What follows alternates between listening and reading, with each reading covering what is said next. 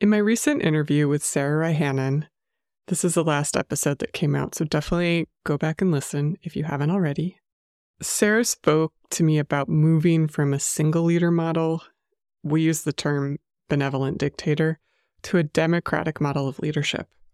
And as she was describing the ongoing and not yet successful shift, they're still working on it, she relayed to me this one anecdote about one of her partners in crime telling her, well, I just like it better when you make the decisions.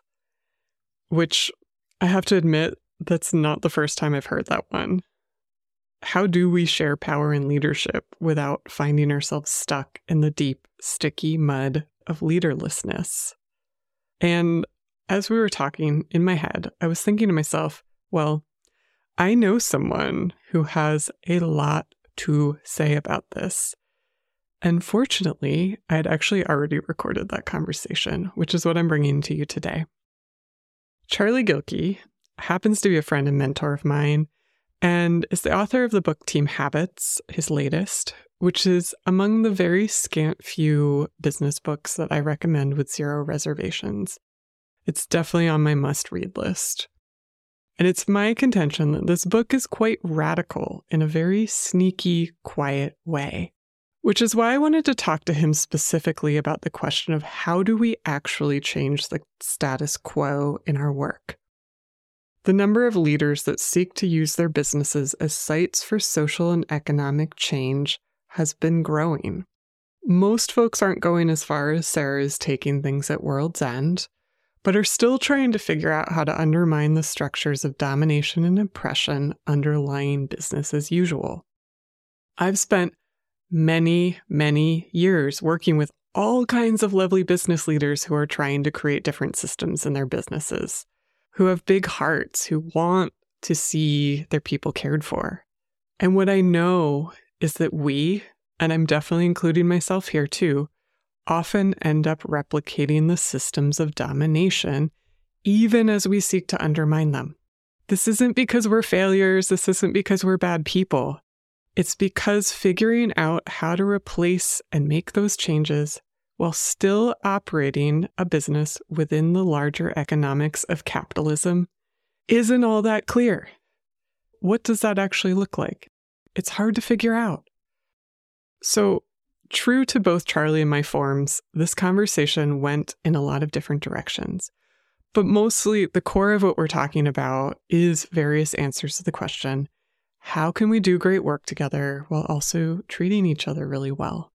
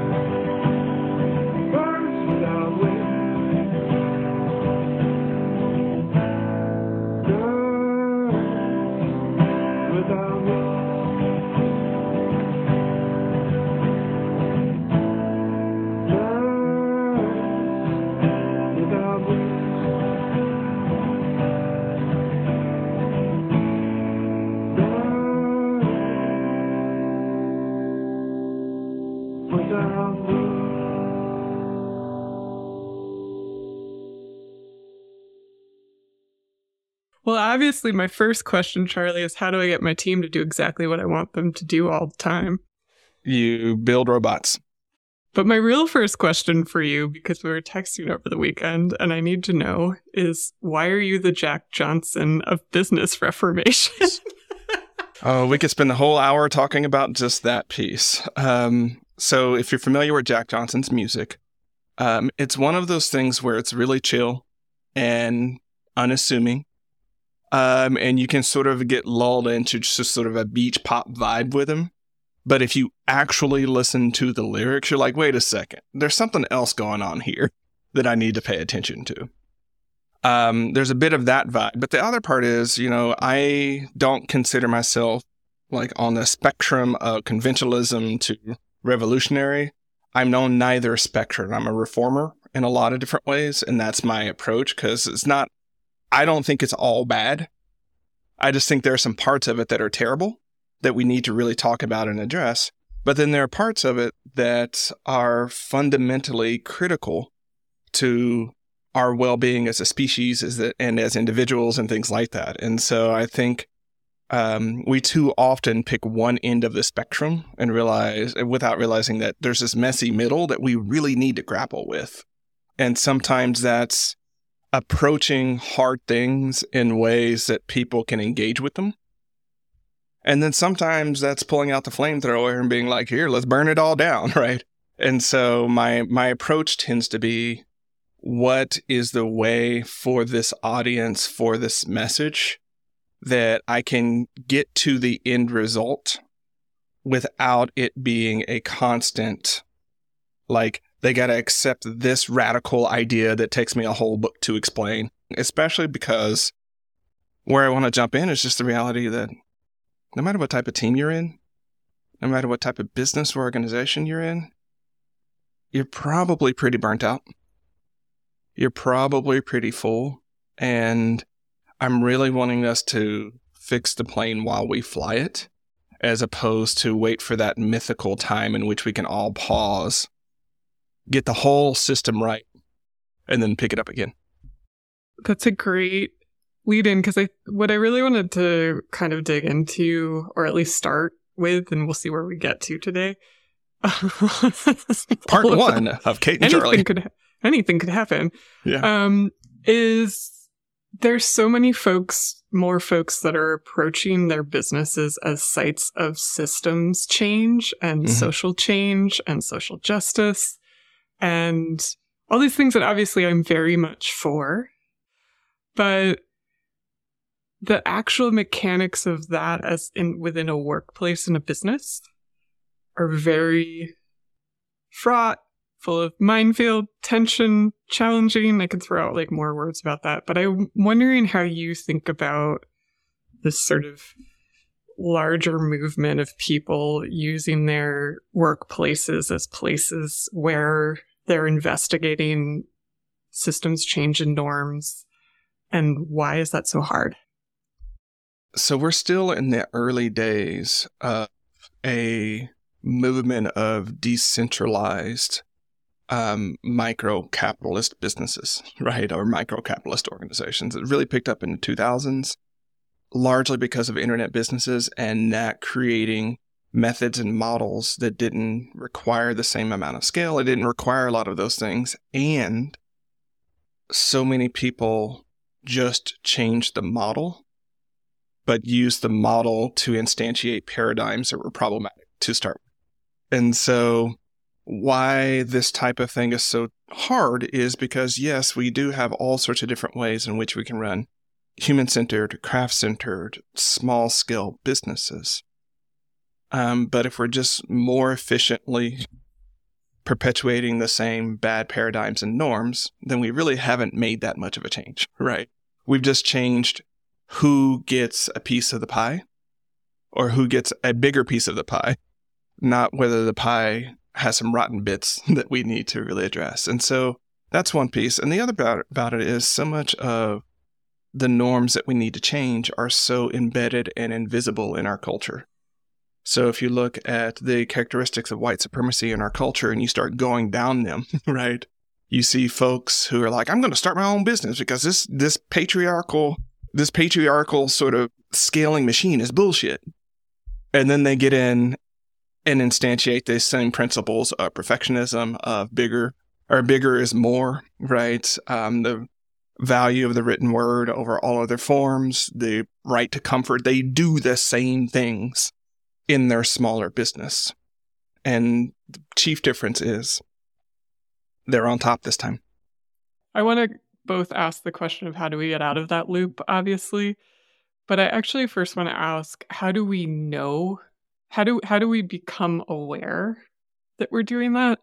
Because I think, like in my work, and I'm sure you see this too, we work with folks with such big hearts and who are so well-intentioned and so thoughtful about how they're approaching things, and yet still get stuck in these same patterns of domination that come from culture because it's what we swim in every day. Mm-hmm. And so I guess I was just like, Charlie, how do we wake up? How do we get ourselves as leaders with such good intentions to start shifting? Because it's the problem with being on top is that you stop getting so much reflection all the time, of course. There are a few ways to go about this. The simplest way is to actually stay in touch with the well-being and or suffering of your team. Because one of my favorite lines from the Tao Te Ching is that goes against its nature cannot long endure. And so when we start looking at long periods of resentment, long periods of needing to shame people, long periods of burnout, long periods of just that revolving door of people coming and going and things like that, those are all symptoms that the human system is not working. Yep. That's one of the first things to look at, because then when you start to unpack, well, why is it that we started the business in 2012 and we've been burnout since? Well, maybe there is some of those characteristics of expansionism and growth for growth's sake, or perfectionism, or things that are endemic from the sort of macro white supremacy culture that you're injecting into the system, and you can't get out of the system is going to be designed to instantiate those very things. You're going to get more and more and more of it. Yeah. Right? And so you'll also need to break down common tropes like there's valor and virtue in suffering and hardship, right? What if that's not true? Or ideas that the people who are leaders should be the most knowledgeable and the best versions of everyone. What if that's not true? What if we look at the 3 dimensions of power and you realize that the 2 that you use all the time are the ones that are breaking the system, and there's a 3rd one that you could use more? Also, let's talk about what risk means, because risk is one of the levers used to justify pay salaries, especially for owners and executives, is that they take on more risk. But do they really? When you really start looking at some of those things. And the last thing that I'll say, and this comes from a lot of my work on productivity, is what if cranking economic widgets faster is only one dimension of productivity to consider, versus looking at how jobs and the work that they're doing is actually enabling people to thrive in a way that suits their values and things like that, right? When you start breaking down some of these assumptions that we have, you get different play spaces. The best place, though, look at the suffering that you yourself and your team just endure as normal, and it's probably a sign that something's wrong in your human system. And it makes me think, too, of this thing that I see a lot, especially I would say with folks for whom the old system was not created, like those of us that are women or queers or people of color or stuff like that, often care for our people. Like I see this happen all the time, where the owner, the leader, is bending over backwards for all these accommodations and caretaking and, doing all this really lovely things to their team, paying them super well. And then, you kind of look on their hood and you're like, how come you don't get a paycheck? How come you don't get time off? Yeah, I was having that very conversation with a client Friday.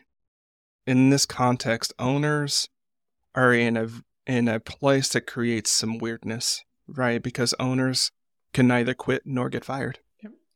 And so other employees, other people who work with the business have a different range of options of how to participate in or not participate in the system. And so you get into a place where, especially the people that we talk about that are looked at in our society in that view, are the ones that are the most over-tapped, doing way more emotional and social and political labor, right? And then start their businesses and then do that same thing there. And at a certain point, to your point, Kate, it's like, you are also part of this system. And there's some radical self-care and self-compassion that needs to be here because of this asymmetry that I just speak to. That teammate that you're talking about, unless you've really put that in the system, they don't have to wake up or, respond to that mad customer or client at 3:17 p.m. on a Saturday when they're at the soccer park with their kids or whatever you're doing. They don't have to do that, right? But there's an amount of emotional and social reserves that owners need to have on tap, just because part of that job is responding to these amorphous, challenging, urgent sort of things. And if you don't do that, what happens is not only can you not respond that, you unintentionally inject resentment, frustration, overwhelm, shame back into your system. And it actually can create the very thing you don't want. We're kind of unpacking all these ways this is hard. Yeah. And I think there's some sense of like the old normative dominant culture rules feel easy because they're familiar. Mm-hmm. And so it makes sense to me that people fall back on them because it's what you know. And so there is often this pushback of like that I hear of like, well, all this sort of decision making, democracy, consensus, getting people to help me. God, that takes so much time. It's so inefficient. On the other flip side of that, I also at the very same time hear leaders and owners of businesses really harp about how they wish that team members would take more ownership. Like this is a big language thing that's happening these days. Yep. Mm-hmm. People both want their employees to take on a lot more ownership, which is really a code for like share the burden so I'm not the one at 3:17 on Saturday dealing with the angry customer. But at the same time that like the alternatives feel like so much work and we're already burnt out. So what do we do, Charlie? What do we do? Okay, so here's the 3-step plan to solve this. Actually, what we're talking about here is why team habits exist. When I was talking about start finishing, I would go and talk to normal organizations, conventional organizations. They'd be like, this is great. We love the idea of focus blocks. We love the idea of all this. Like, can you get upper management? Like, how do we get them to sign off on this? And inevitably, I would say, okay, so what you're telling me is that in your team, you can't find with each other a way to create 3 focus blocks per week, which is 90 to 120 times where a teammate could just focus on something. You're telling me that's impossible, and you need your executives and C-suite to mandate that. And so as I unpacked it, they would start to get pissed because they would see the absurdity of what I was saying. It's like, no, you can actually do that. But on the flip side, to your point, here's what I was seeing. Individual contributors were like, wish we had more autonomy and we could just make decisions and just get to work. Managers, man, I wish my team just had more autonomy and would make great decisions and would just do the work. Great. Executives, man, I just wish my teams would just have autonomy and make good decisions and do the work. And I'm like, you're all saying the very same thing, right? You all want the same thing. Something is radically messed up here. One of the biggest pieces of pushback that I'm having with team habits, and I see it in some interviews, not this one, but I fundamentally start from the position that most of us are pretty good people. Most of us want to have good relationships with each other. And most of us are doing our best. And if that's true, we can't go around and just cudgel people to make them do more because they are already naturally wired to do the very things. Like we are naturally a cooperative species, right? So if your teams aren't going towards something, it's because, one, they don't know what they need to be going towards, or because there's something in the system that's inhibiting from doing that. Because we also want to win, whatever winning looks like, right? We want to do that together. And so many people are like, but come on, Charlie, like, I mean, that's not really what the real word is. It's like, no, actually, I'm pretty firm about really this. This is who we, scientifically, sociologically, and psychologically, the types of beings that we are. If you're not getting the outcomes that you're wanting, you probably need to look at the systems that are keeping these beings from doing what they want to do. Which are dominant culture. Because I think, you and I texted about this, but John and I just recorded a future episode about this language shift that we've both been seeing, where there was this language for a long time around incentivizing employees. So this idea that employees are naturally lazy, they're going to take advantage of you. You have to put carrots out to get really good work from them, or it's, they're going to just do whatever they want. And I see this a lot in a lot of the badly managed remote workplaces. There's all the surveillance technology. That's all about this fundamental distrust and this sort of idea that you can't trust people because they're going to be lazy unless you monitor them or something like that. Yeah. That really flows from a dominant culture, because if you want to be at the top, you need to enforce this idea that everybody else can't also get up there with you. Back to this shift in language, though, a lot of what I'm seeing now, and admittedly Wonderwell is ahead of the bell curve on this kind of thing, like just with the kinds of folks that I work with. But now, and I count myself among this, and maybe you do too, of like, there's a lot of folks that are approaching their businesses from a purpose of caring for humans within them and like creating really lovely, abundant jobs. And I think that's really interesting. And I also, and you've written about this recently, of sort of, there's all these great intentions for caretaking, and then it's kind of breaking down in the mechanics a lot too. Sometimes the business models still need to shift.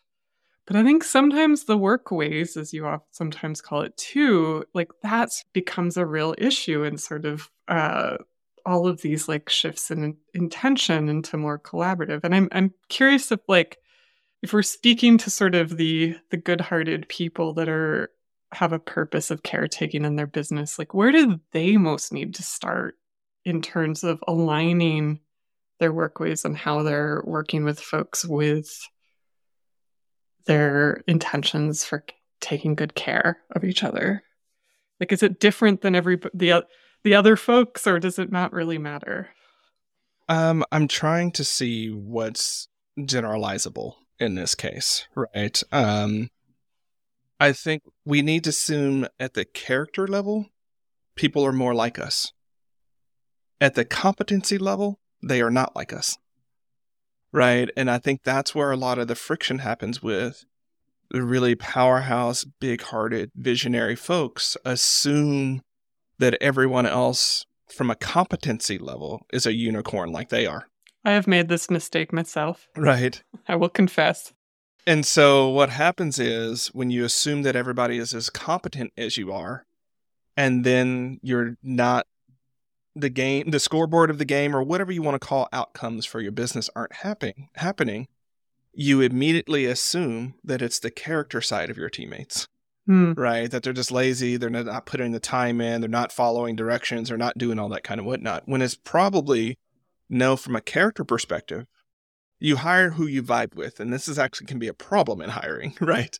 But you're more likely from a character perspective to hire who you vibe with, and so they're more like you than not. But you assume that, oh yeah, if they don't know something, they're going to like read 30 articles in 30 minutes and figure out how to do it and then immediately apply it, because that's just what you do, right? No, that's not how it works. And so what I would say on that one is, for the types of folks that we're talking about here, right? Before you go to character assassinations or character judgments, stop and say, how would I approach this if A, they just didn't know, B, the checklist that I thought was perfect actually is like when like an advanced calculus teacher gives you the stat for solving the problem and you don't know calculus. It's like, yeah, it's pretty clear if you know all the terms under there, but you don't, You have a right? self-given PhD in business operations. Yeah, it absolutely makes sense. But for the rest of us who may be 22, just getting out of school, where the school taught them exactly how to think and what the test was and recorded it, and then you get them into a marketplace that's fuzzy. And so again, I would just want to say pause on the character side of things and say, okay, this is probably one of those things that if I expect another human to be able to do certain types of things, I need to make sure that the environment that I have created supports that human doing that, which means training, which means being clear about things, which means not expecting them to be telepaths and just understand what you're thinking and go and do it, right? Yep. So slow down. Here's the general rule I give for owners and founders. When you hire someone, assume it's going to take them 3 times as long to get that same thing done as it takes you to do for the first 3 to 9 months, depending upon how difficult that task is. If you hire them and expect that they're able to do it out the jump, you are going to be frustrated because, again, you're making the fundamental flaw, the fundamental error that they have the competencies that you do, and they need some space, some grace, some training, and for lack of better words, re-indoctrination or deconditioning from that model into the model that you have in your business.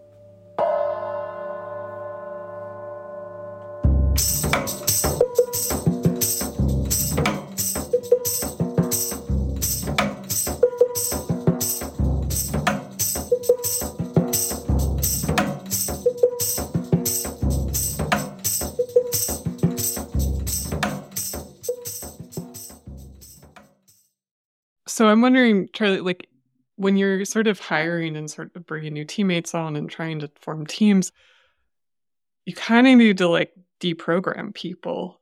You absolutely do. To a certain extent. Mm-hmm. Are there particular hotspots that you see with teams that need to like really unpack, especially with new forming teams, around how they're working together, how they're communicating, how they're making decisions and stuff like that? Yeah, I would place a lot of it around decision making.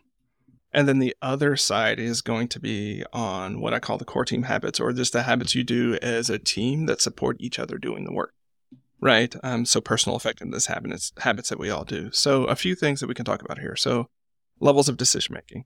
And so there are 3 different levels of decisions that can be really good to work with your team. So a level 1 decision is a decision that someone can make without telling anyone else, right? So I'll expand it because it's a decision they can make or an action they can take and don't need to tell. Okay. A level 2 decision is a decision they can make or an action they can take, but they need to tell someone. They need to tell their teammates for different reasons. And then a level 3 decision is a decision they can't make or an action they can't take without sending it to someone who owns either that decision or that question, because those are not the same thing, right?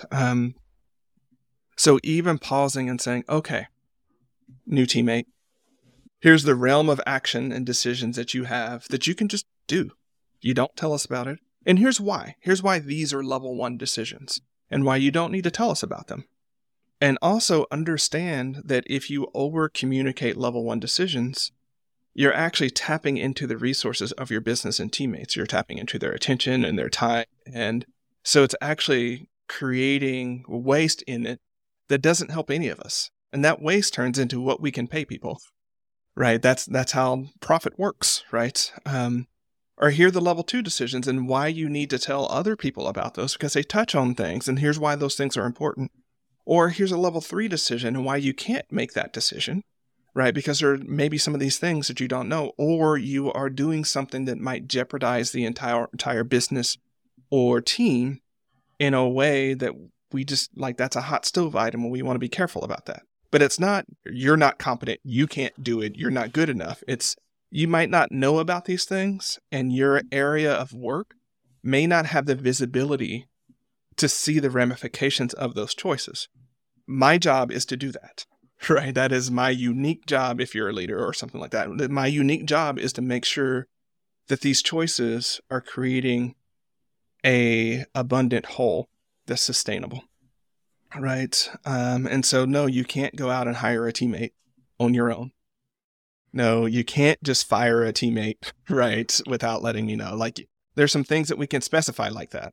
I mean, that seems to speak to sort of like back to this question of this stuff takes so much time. And you can't do the ownership thing without putting in the work around the democratization thing.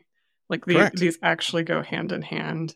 And I'm Mm-hmm. often haunted by my mother, who was an administrator at a Quaker school and would come home and be like, can't we just make a fucking decision? Because they still use true consensus, which is not many people do.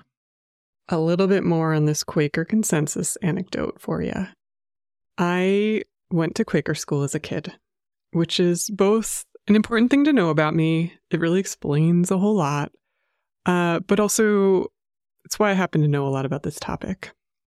Quakers are famous for their anti-authoritarianism. They were abolitionists and organizers of the Underground Railroad, conscientious objectors in the Vietnam War. They're pacifists. And at the school I went to, and this is most Quaker schools do this, we called our teachers by their first names, didn't fly the American flag, and I learned in kindergarten that Christopher Columbus was a bad man that hurt Native Americans. The other thing about Quakers is that they do things by consensus, like true, everyone has to agree consensus. So my mom actually retired a few years ago from her decades-long job as the vice principal of the Quaker school I went to. And so this is how I ended up with this very clear memory of her coming home from work one day and, again, kind of mock shouting, frustrated, can't we just make a fucking decision? Because, again, consensus. And I'm telling you all this because the fact that I went to a very progressive Quaker school is part of my own DNA. And I'm telling you all this because consensus-driven meltdown is a thing. And I want to assure you that the alternative to hierarchical decision-making is not Quaker-style consensus. Very few democratic workplaces do that, and there's lots of other options. So this seems to sort of actually like address this problem in a pretty lightweight way. What about the deeper work? So the deeper work of like helping people decolonize themselves, or what different deeper elements are we talking about here? Well, I'm guessing like for folks that are really, they're trying to upend their models, the sort of more economics, even up to like John and I have been getting into employee equity and ownership and like pathways to that kind of stuff. So actually like meaningful ownership, not just giving like sort of talking about it as if I wish people would be owners when I'm still paying them as employees. And I think that the tactics and the habits that you're talking about are actually the fundamentals to all of this at the same time. So maybe I'm answering my own question. You are in fact answering your own question. And that's where my work can be subversively simple. Well, maybe this is a better question for you, Charlie, because this has been my contention of your book is that it is very subversive, even though you're Jack Johnson. Yep. And because you're Jack Johnson. Because it's so simple and people both don't want to do the harder work, but they're also suspicious of things that don't require like a 12-week deep dive and a lot of money. Well, part of the reason they're suspicious is because we have an entire market. We have entire institutions that program us to think that the hard, complicated things are more valuable. And if it's not hard and complicated, then it's not a good solution. Right. And so whether you're talking about higher education, whether you're talking about the big consulting firms, whether you're talking about all those types of things, we get sold on complex, abstract, complicated models are the best solves to these very simple problems. Yep. And then we have to pay people to teach us, and then we have to do all that kind of whatnot. So it's kind of one of those things. I'm going to sell you something that you can't do yourself. Yep. And so I'm wanting to go the other ways. I'm going to sell you something that you can do yourself. And that is part of it, because what it's going to do is if you really create enough belonging in your team and organization, and you really start talking about the why underneath some of these principles, somebody can reasonably ask without fear of penalty without it being an oddball question of like, how do we think about compensation? And why is it that way? And then if you are actually embracing the model, your first response can't be, well, that's just how we do things. Or it's just like, that's like, you get out of the ability just to throw out a sacred cow and let that be the end of the answer. Right? That's just how we do it. And we move on. So you and I think, are advocates of different styles of open book management, or OBM. One of the things we know about OBM that you have to be very careful of is when you start opening up people's individual salaries. Yep. So that other people can see that, right? And that usually is the sacred cow last thing, if you even get there at all. If you even get there at all, because we are very, like, you might think it's rational and so on and so forth. That's not the type of beings we are. Mm-mm. I'm fine with my salary.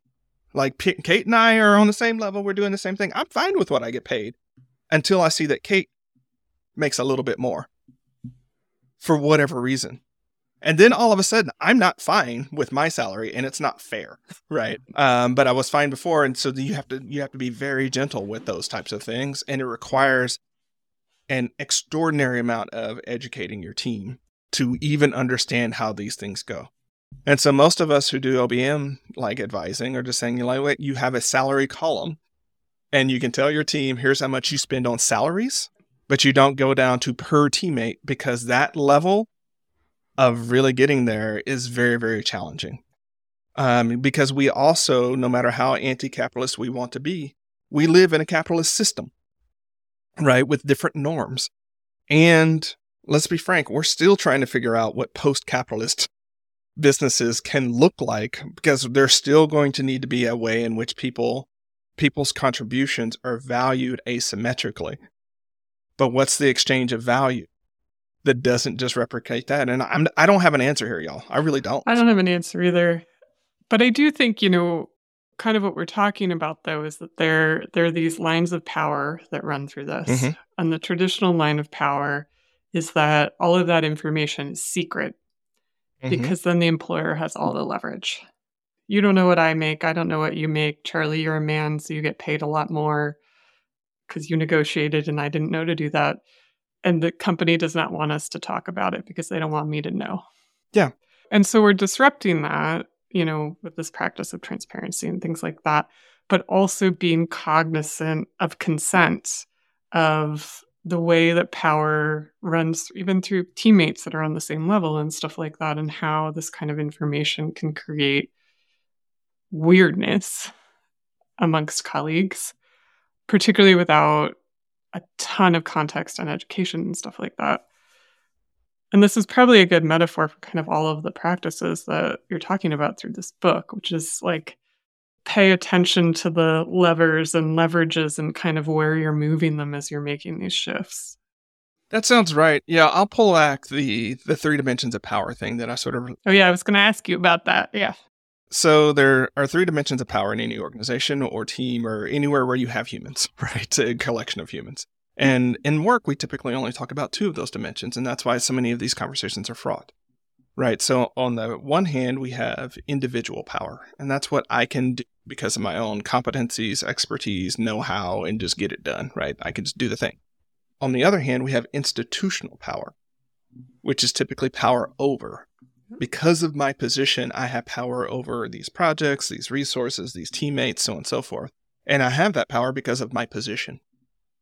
And so much of work ping-pongs between, there's this problem that I, as an individual, I can't really fix it, so I got to take it to the boss, right? And have them fix it. It's their problem. Or the boss is trying to figure out something, and so they just use institutional power to get it done. Like, that's the typical, how do I get my people to do what I want? They're hitting that lever. Team habits is really about this middle layer of interpersonal power. This is power with. This is what Kate and Charlie can do together that neither one can do by themselves, but we also don't need institutional power to do it, right? And so call it peer power, call it whatever you want to, but it's this layer of, okay, Kate and I can come together and solve this. For instance, if Kate and I are on a team, and by team, I typically mean the 4 to 8 people that you spend 80% of your time working with most days. If we come together and our meetings suck, Kate and I can be like, that sucked. Let's not do that again. And Kate's like, yeah, that totally sucked. Right. And we can make something better. And we don't need to be like, hey, boss, we're fixing our meetings, or can we fix our meetings? We can just do it. Right. But it's not something that I can do. Charlie can like enforce a change on Kate. Right. Without Kate's consensus and partnership on that. Right. Because otherwise it's not going to work. And we can do that with 4 to 8 people. It's not that hard. Like we are built for little squads like that. And so much of team habits is really about saying, look, how do we make these decisions? Or, the other bad team habit I've talked about recently is the habit we got in during the pandemic to where everything got crazy. And we decided, okay, what we're going to do is for most things that we don't know how to do, we're going to get together and all collaboratively make a decision about what we need to do. And sounds good in small slices. It's exhausting. This is how you get to my mom coming home and kvetching from work. Right. It's exhausting when it is the normal way you do things instead of saying, actually, that seems like that's a Kate decision. So why are 6 of us coming together to collaborate with Kate when Kate didn't ask us to do that? Right. And so what I'm wanting to do is actually put more care back into the relationships between teammates so that we can have that interpersonal power, so that when Charlie and Kate are in the middle of doing something and I accidentally bump into Kate and it's awkward, Kate remembers, that's Charlie. We're going to do this. He's got my back. Like, he didn't mean to do it. Right. And it can be called out as a bump versus, well, Charlie's out to get Kate. No, like Charlie was just absent-minded in that moment. Right, and accidentally stepped on Kate's toe. Right, that's all that was. Right. Now, if we approach that as human beings in partnership, Kate can be like, "Hey, Charlie, you stepped on my toe," and Charlie can go, "I'm sorry, I didn't see it." Right, and then we can go on about our day and not get into Charlie stepped on our toe, like, and then and 6 I'm months later, stewing for like weeks. Well, like, why is Kate mad at me? And then I, as a teammate, don't know. I'm anxious and uncertain. I don't know what I'm doing. So I do what humans do when they get into a period and when they're not trusting each other is they see then everything. It's like, ooh, I need to be careful. I can't trust Kate. I don't know what's going on with her. So I signal distrust. Kate sees that signal of distrust and starts distrusting me. Now, people are laughing because it sounds like that doesn't happen, but this is in fact what happens. Yeah. Right. And we're talking about physical things because it's easy to understand, but it could be that Slack message where I was snippy one day, or my cat died and I was just in a really bad mood, and something that a teammate does that is normally pretty innocuous, I had it that day. That was me not being my best version of human because my cat died. But that can lead to a bunch of friction. The last thing that I'll say about last thing before you ask a question about it, is when it comes to the 3 dimensions of power, when you choose the paradigm, you reinforce the paradigm. So if you choose institutional power as a paradigm for solving problems, you reinforce it in all the bad ways. And so what that means from a team perspective and team relationship perspective, if Charlie steps on Kate's toe and Kate then goes and stews about it and then takes it to our boss to have our boss intervene and mediate and create a triangle, Kate chose institutional power to solve that problem and reinforced it. What she did not choose is interpersonal power, where we can come together and solve that each other. And so many of the conversations, when I get to unpack it with clients, it's like, how am I in all these triangles? Well, because your team and you are using institutional power as a vector to solve these problems, right? You haven't created an environment of belonging and safety, which, by the way, does not mean everybody's performing toxic positivity and, it's like always fun times. What it means is we can come together and trust each other to have hard conversations.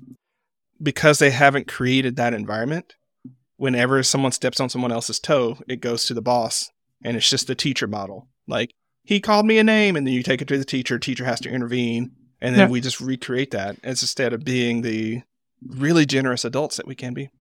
Which I want to say is hard. Just as you're talking, I'm sort of thinking about this and being like, God, but, we got all awkward during the pandemic. Mm-hmm. A lot of us are working remotely when we didn't used to. And a lot of us have a lot of trauma. We have a lot of past work trauma. We've worked in a lot of shitty places that over leveraged institutional power and things like that. And so this isn't really a question, but just an acknowledgement that I think, what you're talking about is really hard work and requires a lot of courage, I think, on the part of teammates to be able to have those challenging conversations together rather than using sort of pathways of different kinds of power that might feel more safe in the moment. This is the disruptive work of reconfiguring how we relate, how we work together. Like, there is no $10,000 program magic fix. It's actually just being with people.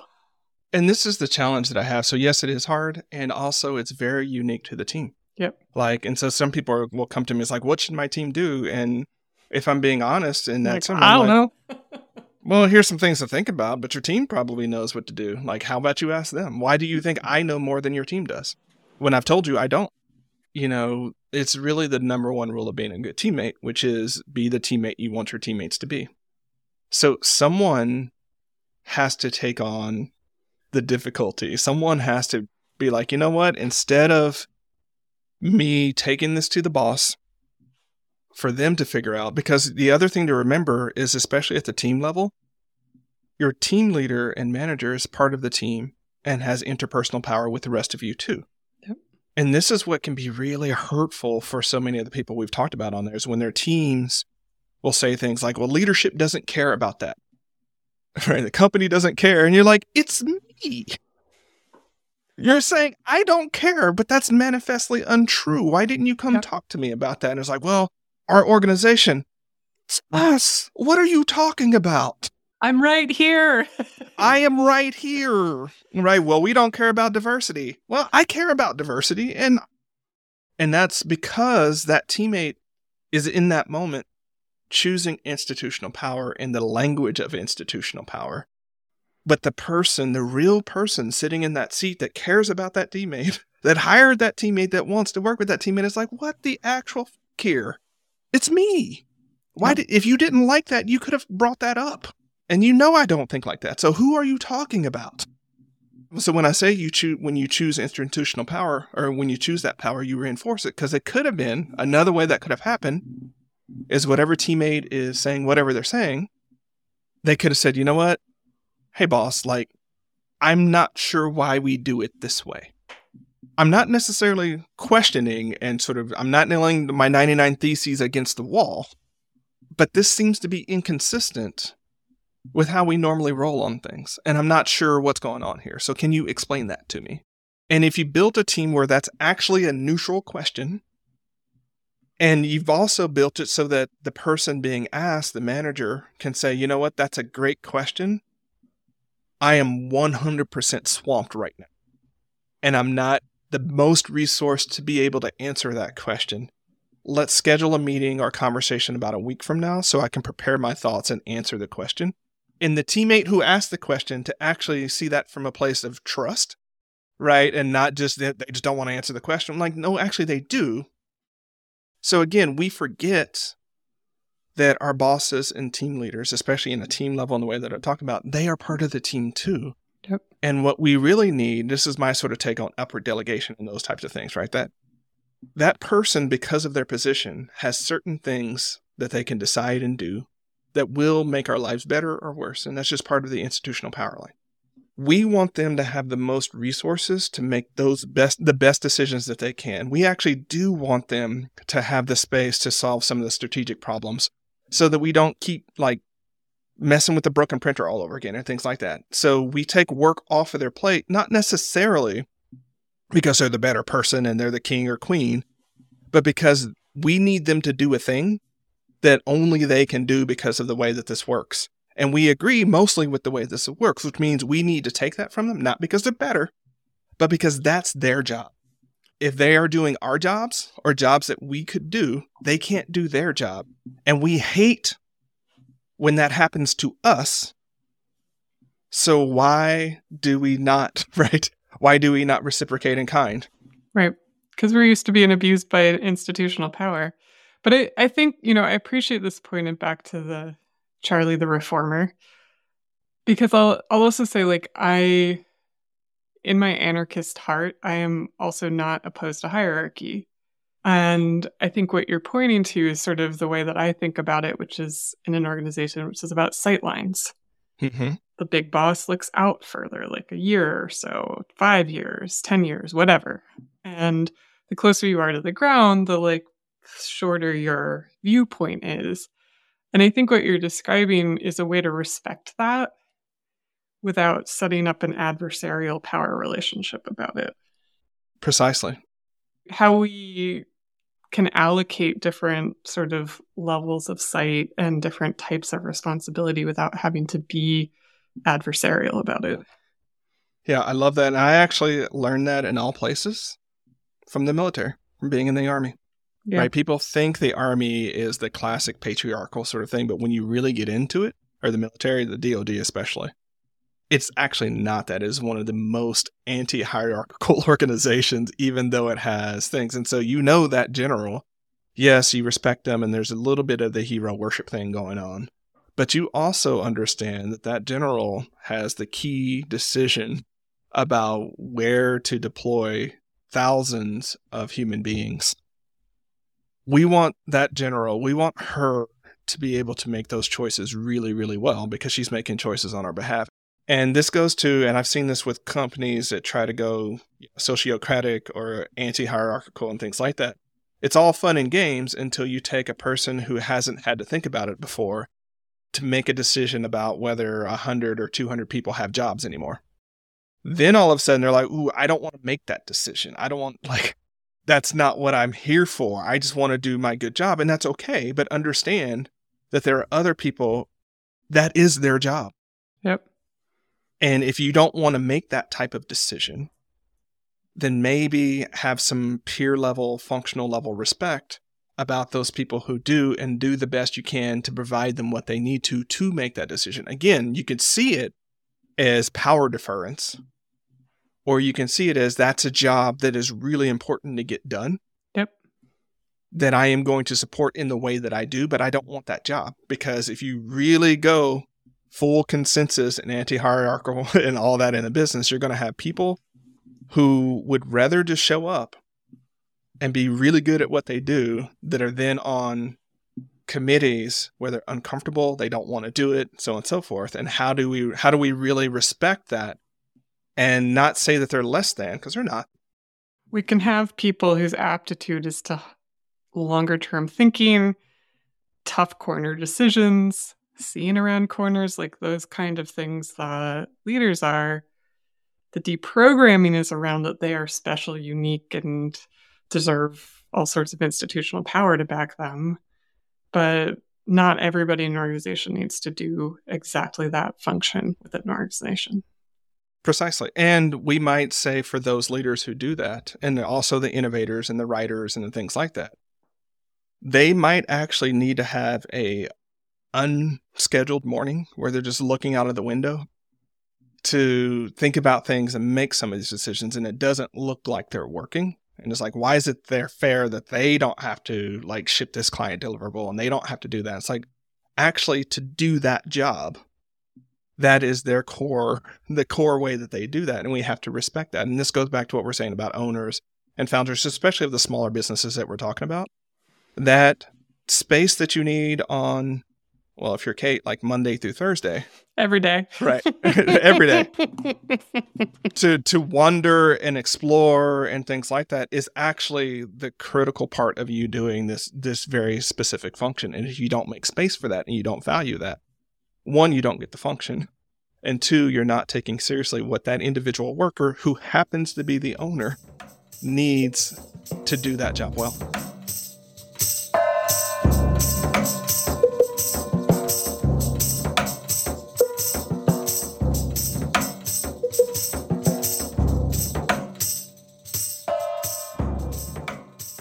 And I had this interesting session with a client recently who has like no standing meetings. They have like sort of absolute autonomy. And one of the people was really pushing back. They didn't want to burden their people with meetings. Their people don't want meetings. They don't want meetings. They've never been in a meeting that was well run, like all of these things. I threatened you with the Tyranny of Structurelessness article, which is sort of a classic kind of like feminist movement organization text. The article I'm mentioning here, The Tyranny of Structurelessness, is by Joe Freeman and dates back to the 1970s. The TLDR of that article is that covert structures, what we don't name, will always norm to dominance if you don't intentionally design something different. In other words, anarchists need rules too. So that could be, we've kind of covered this already, like replicating some structures of dominance, like all of a sudden you're the head of a small business and you're encoding perfectionism into the business, whether you like it or not. But also, like in this case, they have such a freewheeling team structure but what's fundamentally happening that I can see because I'm not part of it, I'm an outsider and I have all this experience, is that that's only possible because one of the partners is shouldering all of the connective tissue work and all of the operations. It's almost like the Goldilocks problem. Like we don't want to replicate these systems of domination and norm work culture. And so a lot of folks are going all the way to the other, swinging to the other side of like, I don't want rules, I don't want meetings, I don't want all this shit. Yeah. But the work is still there. Like the connective tissue, the communication work, the decision-making work, like it doesn't go away. This is like, it's like a law of physics of matter or something. Like you can't disappear it. And so maybe we can wrap up by getting a little bit into sort of the Goldilocks practice problems of navigating these spaces. So when I wrote Team Habits, I used the 8 different types or categories of team habits. And the reason I chose those 8 is because those are the universal sort of activities that teams do. And what I remind folks is that if you change one of those types of team habits, you're going to have ripple effects on the others, right? And so meetings are the easy whipping boy of management and team thinking because there's so many that are bad. And so I need to be 100% clear here. I am not anti. Me neither. Right. I'm anti-bad meeting, and which means 80% of them go away, right? When we think about how many of those meetings are just update meetings or they're just other types of meetings that we didn't need to have to fundamentally solve the problem. However, if you go into a no meeting structure, one of the first things that you can anticipate is that your belonging quotient of your team is going to go down. Right. And so it's going to be a more efficient time. I'm got air quotes here, right? You're going to spend less time, but your teammates are going to feel more disconnected with each other. And so you're going to have other glue practices, communication practices, and belonging practices that basically have us come together and figure out that we actually are okay together because so much of our belonging with each other is actually built upon nonverbal cues, right? That's just how we are as a species. And so if you get rid of meetings, and I've seen this, there's someone whose work I really like respect in a lot of ways, except for he's in like meetings are bullshit, get rid of them. And I'm like, no, that your privilege is showing there, bud. Right. And so because people are going to need to get together and solve things, they are going to want to see each other. They are going to want to do those types of things. And so my thing is like, okay, so maybe you figured out how to get all of the collaborative decision-making, goal setting, update, review stuff out of meetings. Cool. Great. And, you could just have a 30-minute meeting where people catch up with each other and see how they're doing and talking about each other's kids and things like that, because that's what humans care about. It's really, so I am pushing back that the belonging and bonding and relational work is the fun stuff or the non-business stuff, or that it is a part of the work.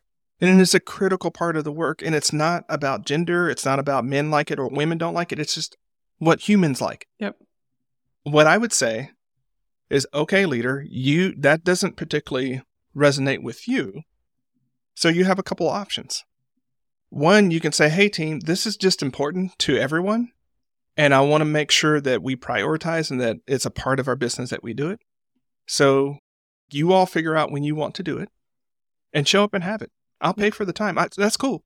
It unfortunately is not something that really sings for me, right? And I want to give it a case where, like, for the other folks that may be like that, if they want to do that, there might be other ways to do that. And so we can actually create an environment to where you don't decide this doesn't resonate for me, so no one can do it. But you also don't have to go to the other ones like it. So because it resonates for two people, we all have to do it, right? Or you don't also have to be the person that leads it all the time. You can because just I show know for us deeply introverted people, sometimes these meetings feel like pulling our own nails out. Like it can be really a slog if you feel like you have to be the person that's doing the extroverted team belonging like thing. And it doesn't have to be that way. I wanted to do that in Team Habits. It's just to remind people that, like, this assumption that the team leader has to run meetings, who decided that? Maybe they don't. And it can be that simple. And so people are like, because I've seen that happen where people are like, well, I want to have a different meeting structure, but the boss just does it this way. I'm like, have you ever asked her why? Right? Or have you ever proposed her in the following format? Hey, I would like to try some things. I will run the meeting. I think you need about a 20-minute block for whatever thing that you need to talk about. But are you okay if I facilitate, send the agenda, run the meeting, send the notes, and do all that kind of whatnot to give this a shot? I would be really, really surprised if the team leader or manager is like, nope, you can't do that. Right? What's more likely to happen is like, sure, we can give that a shot. I just need to make sure to do this one piece. Again, that is interpersonal power at play. That's collaborative co-agency at play. And that's something that everyone listening to this podcast can actually do today or tomorrow for making their team better and working better together.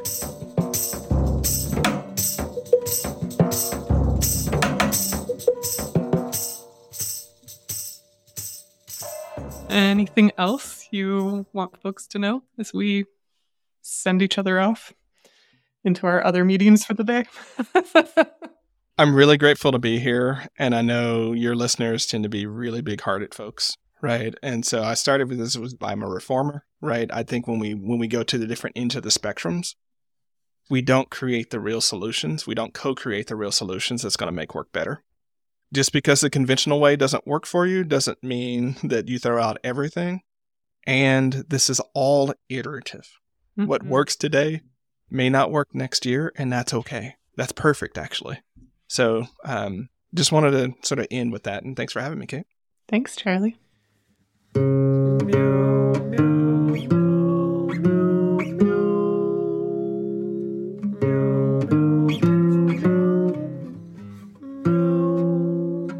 Thanks for listening to this Boss Talks edition of Whiskey Fridays.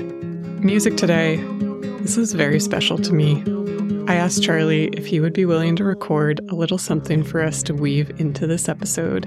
And to my eternal delight, he sent me a cover of David Gray's Bird Without Wings, which you heard at the top. Other music by my friend Billy Dufala, including the outro, which is a track Billy calls Shitty Cat Song. Check the show notes for more on Charlie Gilkey. And please, if you work with other humans at all, anywhere, definitely get yourself a copy of Team Habits.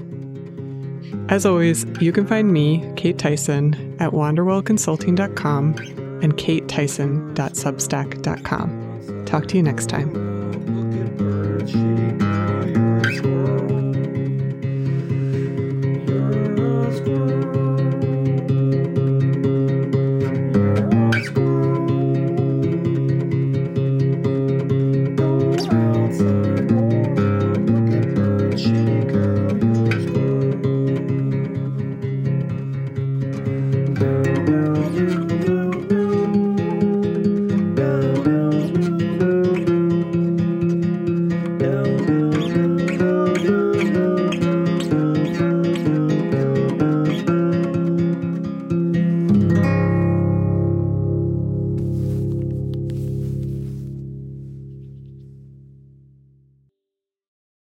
Kind of hard to fly when you don't believe in your own wings. And that's why we have each other. Big love, y'all.